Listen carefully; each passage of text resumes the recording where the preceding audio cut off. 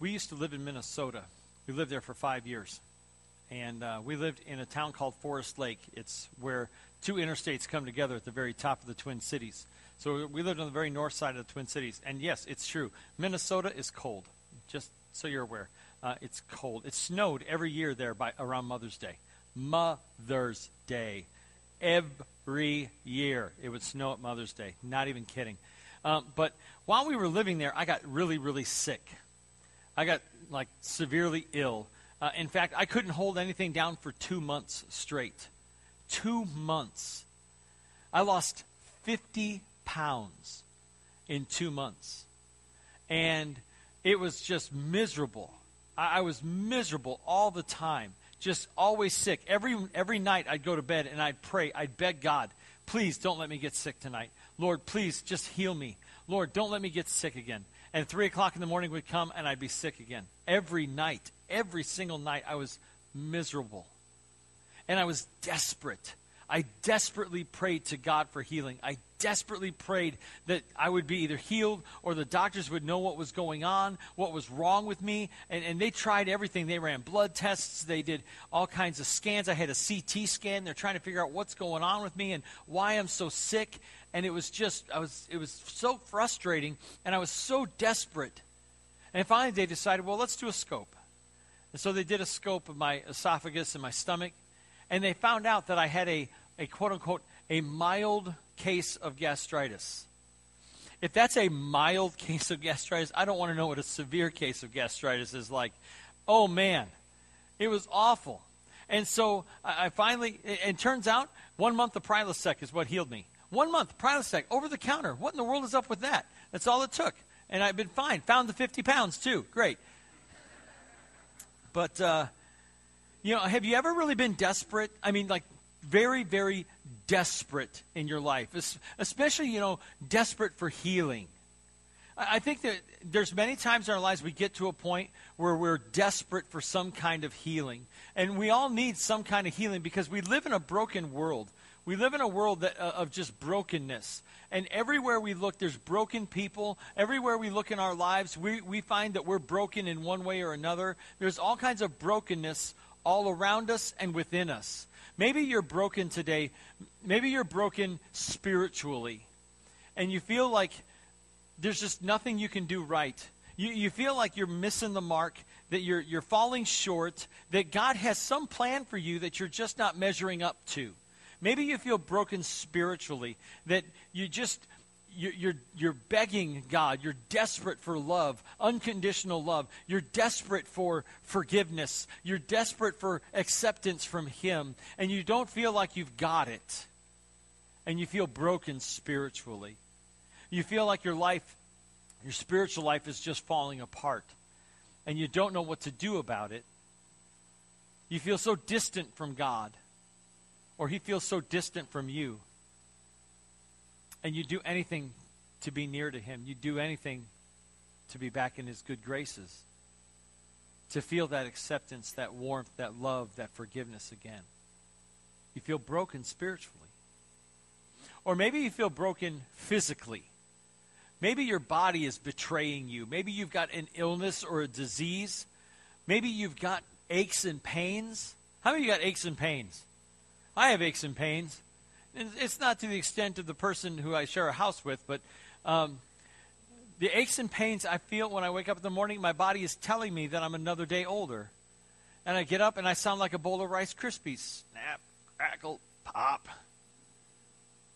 My body's getting older. And the older I get, the more I feel like it's breaking down. Some of you are like, your body is not getting older, son. But I feel like it's breaking down. I feel like it's betraying me. And maybe you feel the same way. Maybe you feel broken physically. And that you're desperate for physical healing in one way or another. That you've got heart disease, or you've got high blood pressure, or you've got a broken back or broken knees. And you just want some kind of physical healing. You're desperate. Perhaps it's emotional healing that you need. It's emotional healing that you're in desperate need of. That there's a relationship in your life that is broken. It could be with your child. It could be with your parents. If you're a teenager, maybe it's your parents, and you're like, I'm just sick and tired of the screaming and the yelling and the fighting, and I feel so broken emotionally. You feel like you can't do anything right. Maybe it's with your spouse. Maybe it's with your husband or your wife or your significant other, and there's just nothing but fighting all the time. Or they put you down, or they make fun of you, or they tear you apart verbally, or they abuse you physically, or they abuse you emotionally, and you feel so broken emotionally. And you're desperate. You're desperate for healing. You're desperate for God to heal those broken places in your heart. You're just desperate for it. Have you ever felt desperate? Desperation is not a fragrance by Calvin Klein. Desperation is having an urgent need. An urgent need. I think at times in our lives we all feel desperate. We all feel that urgent need for healing. We feel that urgent need for wholeness. That urgent need to have those broken places, that brokenness healed. We feel that, do we not? We're not the only ones. It's not the first time it's ever happened that someone's been desperate. It's not the first time that someone's prayed in desperation. It's not the first time that somebody's gone to God and said, I'm desperate. I beg you, help me. It's not the first time. In fact, there's a time that we're going to look at today. Our Bible story today is from the book of John, chapter 4. And we're going to talk about a story of a desperate father. Now, Jesus had gone to Jerusalem after the wedding in Cana.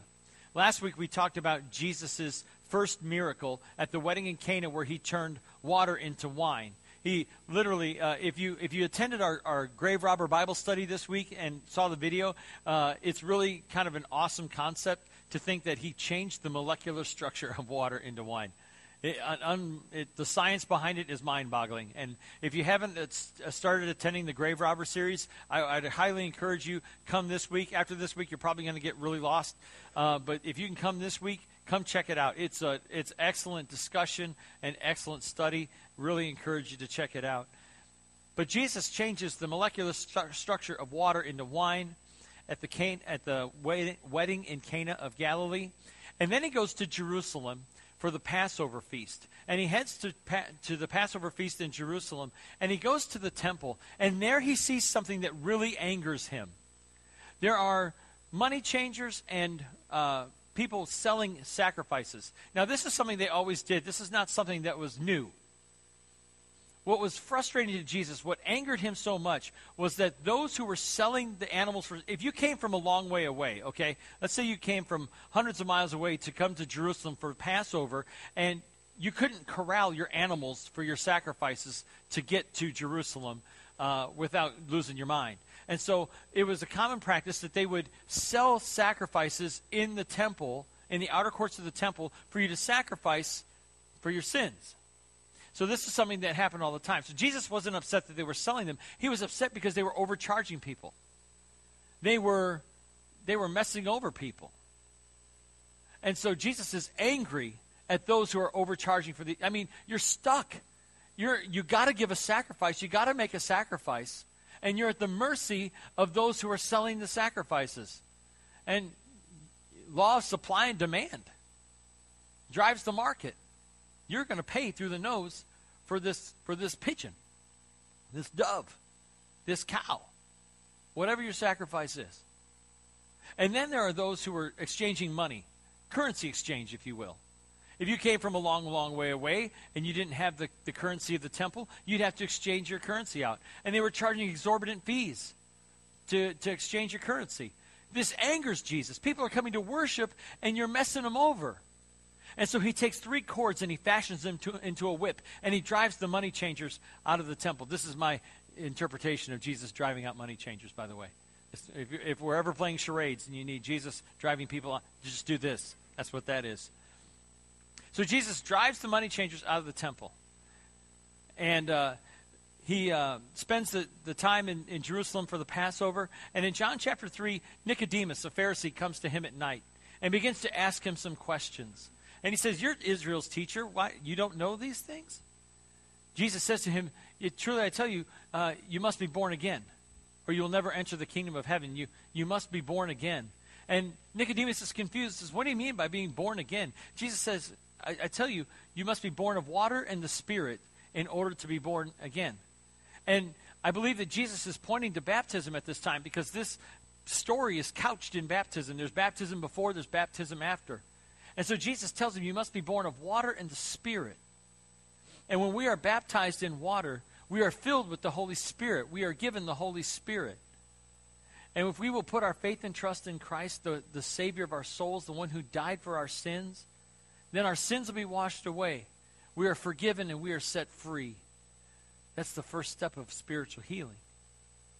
So Jesus talks to Nicodemus, and then he begins to make his way. He leaves Jerusalem and starts to make his way back to Galilee by way of Judea and Samaria. And as he's going through Samaria, he meets a Samaritan woman at a well, and he begins to talk to her. And back to the story of Nicodemus, you remember this verse. This is right in there, that story. Before he leaves Jerusalem, he gives this verse that's up on the screen. For God so loved the world that he gave his one and only Son, that whoever believes in him will not perish but have eternal life. And then Jesus goes to a well, and he meets a Samaritan woman at the well, and he tells her about living water. And everywhere he goes, people are putting their faith in him. Everywhere he goes, people are trusting in him, and they're believing in him, that he is who he says he is. He is the Messiah. He is the Son of God. Everywhere he goes, people are putting their faith and trust in him. Some are putting their faith and trust in him for the wrong reasons. It's because of the miracles he was doing. Look at this next verse, John 2:23. It says, now while he was in Jerusalem at the Passover feast, many people saw the miraculous signs he was doing and believed in his name. That people were believing in him just because he was doing these miraculous signs. But he wasn't here for a sideshow. He wasn't a sideshow act. He wasn't doing magic tricks for people. He really was the Son of God. Really is the Son of God. And so that's why we believe in him. That's why we put our faith in him. Because he is who he says he is. He is the Messiah. He is our Savior. He died for our sins. So Jesus, after leaving Judea and Samaria, heads back to Cana in Galilee. And that brings us to our story today in John chapter 4, verses 43 through 54. So if you got your Bible, turn to John 4, and we're going to look at verses 43 through 54. If you didn't bring a Bible today, you can use the one in the pew in front of you. It's on page 753. On page 753 in John chapter 4, verses 43 through 54. After the 2 days he left for Galilee, this is the 2 days he spent in Samaria. Now Jesus himself had pointed out that a prophet has no honor in his own country.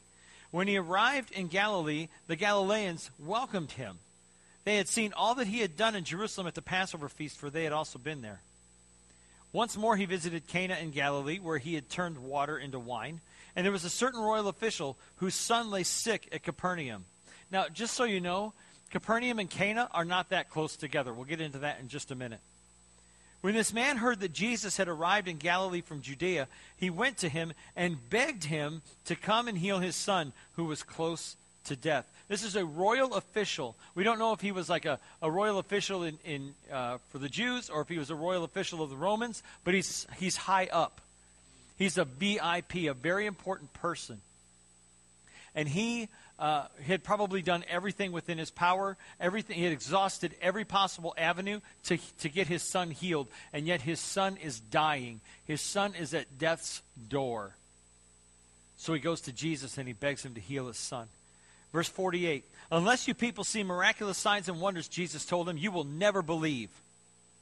The royal official said, sir, come down before my child dies. Jesus replied, you may go. Your son will live. The man took Jesus at his word and departed. While he was still on the way, his servants met him with the news that his boy was living.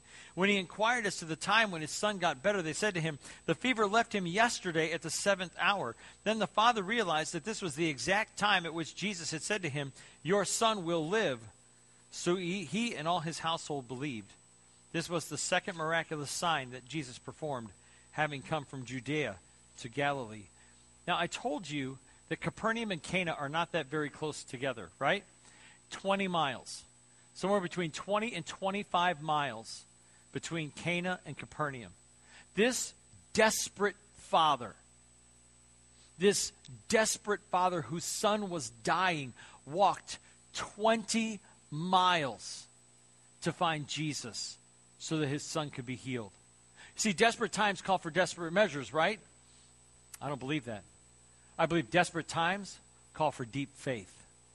Desperate times call for deep faith. And that is what this man had. This royal official, this father, this desperate father had deep faith that if he went to Jesus, he knew that if he could just get Jesus to come to his house, that Jesus could heal his son, that he could bring him back, that he could heal him from this illness that was going to kill him. He just knew, and he had this deep faith that Jesus could heal his son. What he didn't know is that Jesus is not limited. Jesus is not limited by time and space. No, Jesus could say the word, and 20 miles away at that moment, his son would be healed.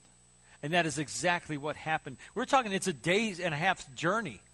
Because it says, when did the fever leave him? It was yesterday at the 7th hour. Yesterday when this fever left him. Yesterday. He had walked a day and a half just to find Jesus. Because desperate times call for deep faith. And this man had a deep faith that Jesus could heal his son. And across the vast continuum of time and space, Jesus did just that. He healed his son. So what about you? What about me? What about the healing we need in our lives? I talked about some areas earlier in our lives where we feel broken and where we feel like we need to be healed. And one of those areas is our spiritual lives. We feel like we need spiritual healing, that our lives, our spiritual lives are falling apart, and we need that kind of healing that only God can give through his son, Jesus Christ. Maybe you feel like God doesn't love you, or maybe you feel unworthy of his love. Maybe you feel unworthy of his forgiveness. Maybe you feel unworthy of his acceptance. Maybe you feel like I've done too much. I've been too far gone. I've been away too long. I don't deserve what he has for me. I don't deserve the healing that he can give me spiritually. It's not true. Jesus can heal your soul. And it starts by taking a walk. That desperate father walked 20 miles. Will you walk up here? Or maybe you need physical healing. Maybe your body is broken, like I talked about earlier. Maybe you've got aches and pains and you just hurt all the time. Maybe you don't know where to turn. The doctors are out of options. There is no medicine that can touch what you've got. And you need healing. You need physical healing. Are you willing to take a walk? The desperate father walked 20 miles. Are you willing to walk up here? Maybe you need emotional healing. Maybe there's a broken relationship in your life between you and your spouse, between you and your significant other, between you and your children, between you and your parents. Maybe there is brokenness there that you need healing in your emotional life. You need healing emotionally today. The desperate father walked 20 miles for healing. Would you walk up here? Perhaps it's financial. Maybe it's a financial thing, and you're feeling financially broken, or at least financially broke. That, you've lost your job, or you're on the verge of losing your job, or you're going to get laid off, or your company's on strike. Where is your healing needed? The desperate father walked 20 miles for healing. Would you walk up here? The reason I ask you that, the reason I ask is how desperate are you this morning for healing? Whether it be spiritual healing or emotional healing or physical healing or financial healing or whatever your healing is that you need, are you willing to take a walk? Up here on the table, I've got several different cards. I got 4 sets of cards and pens, and I want to invite you to write down your desperate need of healing. We're going to play a song called Lord, I Need You. We sing it on Sunday mornings. And we're going to play this song, and I want you to come forward. If you're desperate for healing in your life, whether it's emotional or physical or spiritual or financial, whatever your desperate need of healing is, I want you to come up and I want you to write it down. If it's a broken relationship, if it is a broken soul, a broken heart, whatever, a broken body, a broken mind, whatever your healing is that you need, I want you to come up and I want you to write it down. And I want you to put it in the box. And I'm going to take the prayer requests that are listed here today, the prayer requests that are turned in on these cards today. I'm going to type them up. I'm going to send them to the elders. No one else is going to see them. But I'm going to ask the elders to pray over them. I'm going to pray over them this week. Now, I can't promise you that God is going to heal you physically here and now. I can't promise you that God's going to heal your relationship this week. I can't promise you that he's going to heal your soul today. But I can tell you this, there will be healing. There will be healing. We'll talk about that in just a few minutes. But for right now, are you willing to take a walk? Will you take a walk today? We all get desperate.